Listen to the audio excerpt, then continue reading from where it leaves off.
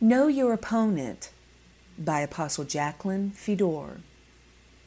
All of humanity is fighting for its right to life and the possession of this planet. Yet many are not even aware there is a battle raging. Calamity, sickness, poverty, and death are accepted simply as fate, or called bad luck, and many times even blamed on God. Hurricanes, typhoons, tornadoes rip across the earth and are labeled by man as acts of God, when in fact they are acts of the enemy they cannot see and know little about. Even when man does tamper with the weather, it is at the urging of these ones. The book of Enoch was written by a man that was actually ushered into the presence of God and instructed to be a prophet for those born at the time of the Great Tribulation.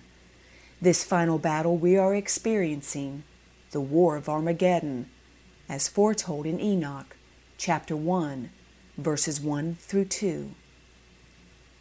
The words of the blessing of Enoch, wherewith he blessed the elect and righteous, who will be living in the day of tribulation, when all the wicked and godless are to be removed, the time of the end.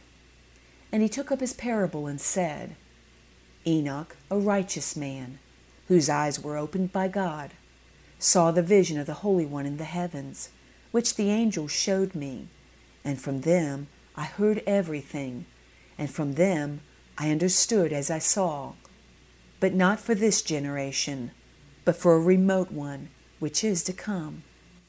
He was shown who the enemy really is, how they have existed all these years, and why they fight with humans. Please understand, the book of Enoch, the seventh from Adam, was used by the early church. Jude, the half-brother to Jesus, spoke of him and taught from Enoch's prophecies, so it might just be okay for us to do likewise. So with this in mind, let us read from Enoch, chapter 6, verses 1 through 2, as he reveals how the enemy came about. And it came to pass, when the children of men had multiplied, that in those days were born unto them beautiful and comely daughters. Genesis chapter 6, verses 1 through 2. And the angels, the children of the heaven, saw and lusted after them, and said to one another, Come, let us choose us wives from among the children of men, and beget us children. Enoch chapter 7, verse 2 continues, And they became pregnant, and they bare great giants, whose height was 3,000 ells. Genesis chapter 6, verse 4. A species, half angel, half man, was born that was not part of God's creation. Man was punished for the part they played by a flood that covered the earth, killing all on it, sparing only Noah and his family. 8 people were all that were preserved, along with a pair of each of the species that inhabited the earth from the animal kingdom, to repopulate the planet. You may find this recorded in Genesis chapter 7 if you wish to read it.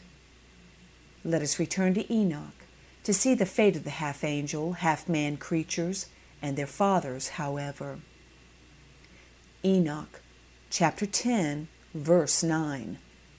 And to Gabriel said the Lord, Proceed against the bastards and the reprobates, and against the children of fornication, and destroy the children of fornication, and the children of the watchers, from amongst men, and cause them to go forth. Send them one against the other, that they may destroy each other in battle. For the length of days shall they not have. They were pitted against each other, God's method of destroying them from the earth. Enoch, chapter 10, verses 12 through 13, speaks of the destruction of the angels' offspring and the demise of their fathers, the watchers.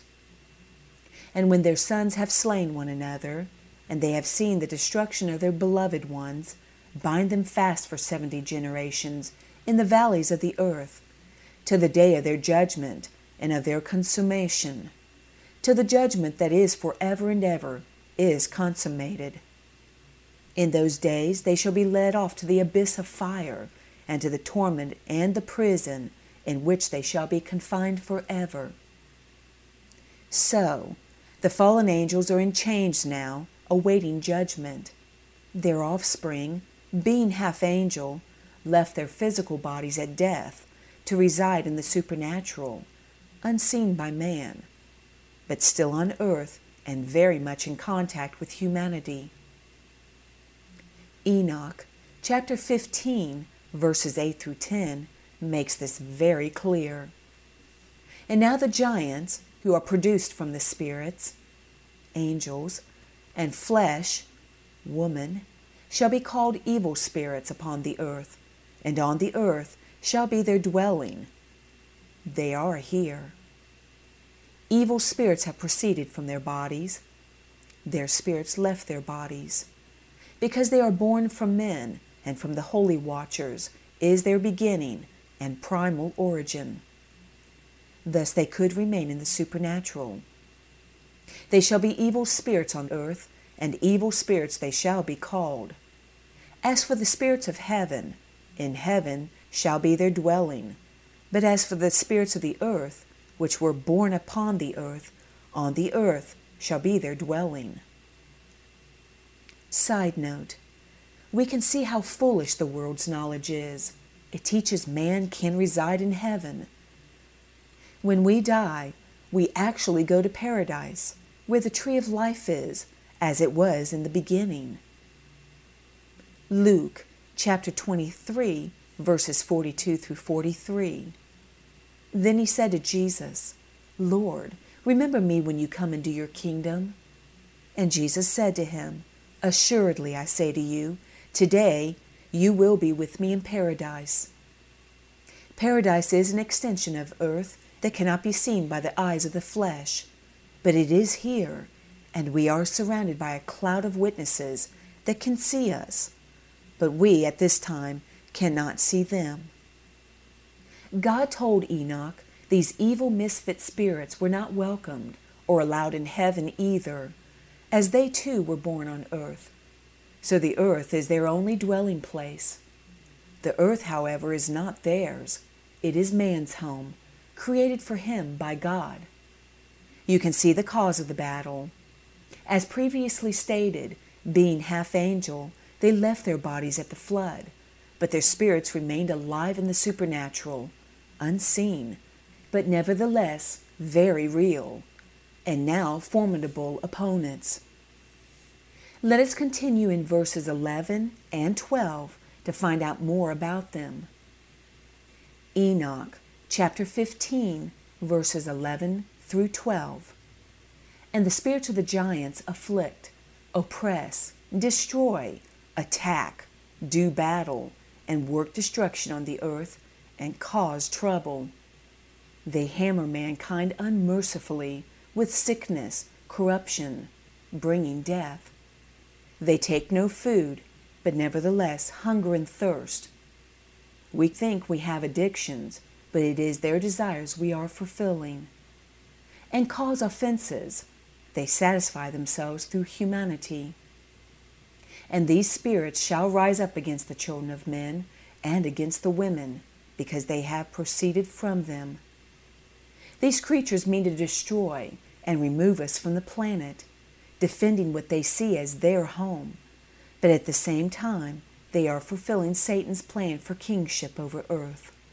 He is their leader, their superior, and therefore the commander and chief in the battle against man. For 7,000 years Satan and his army have been using mankind to build this world we live in to suit their nature and lifestyle. Being spirits and in need of bodies to physically function on earth, they have laid claim to ours.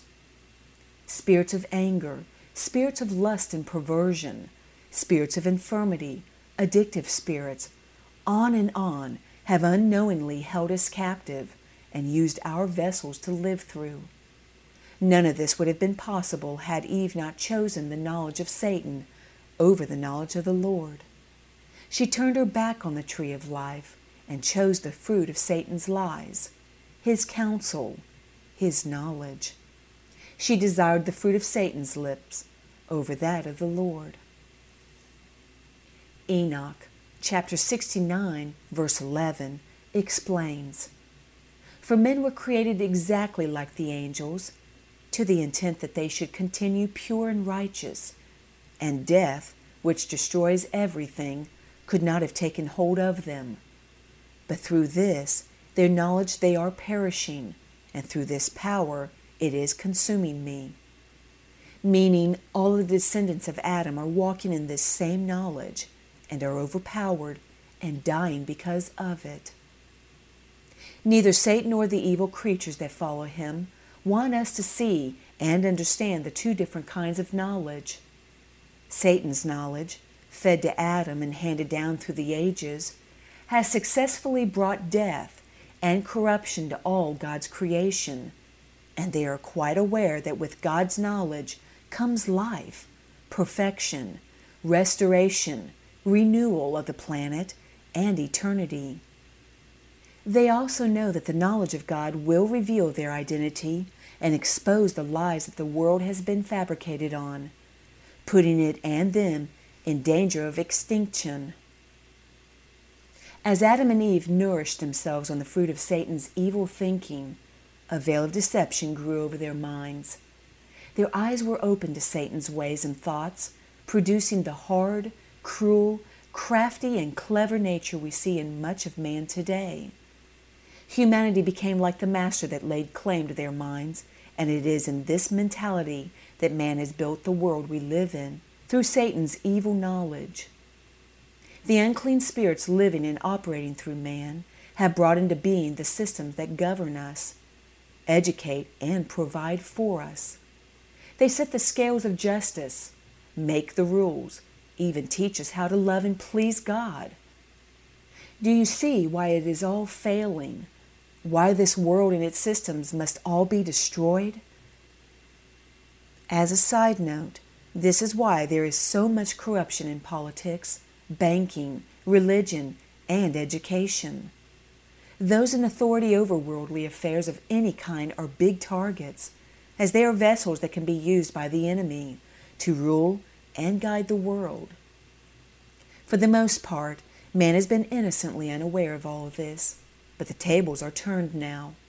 God's knowledge is being released, and men and women everywhere are beginning to see and discern the plans of the enemy, comprehend who their opponents are, and are striking back. You know what, family of God? There would be no hope for us against an enemy that is half human and half angel if it wasn't for our God. He too has plans, but it is for our restoration. He fulfilled part of his plan as he made a bodysuit for his knowledge, his word, and called this being his Son. Hebrews chapter 10, verse 5. Therefore, when he came into the world, he said, "Sacrifice and offering you did not desire, but a body you have prepared for me." Being a spirit himself, he dwelled in the Word to set us free.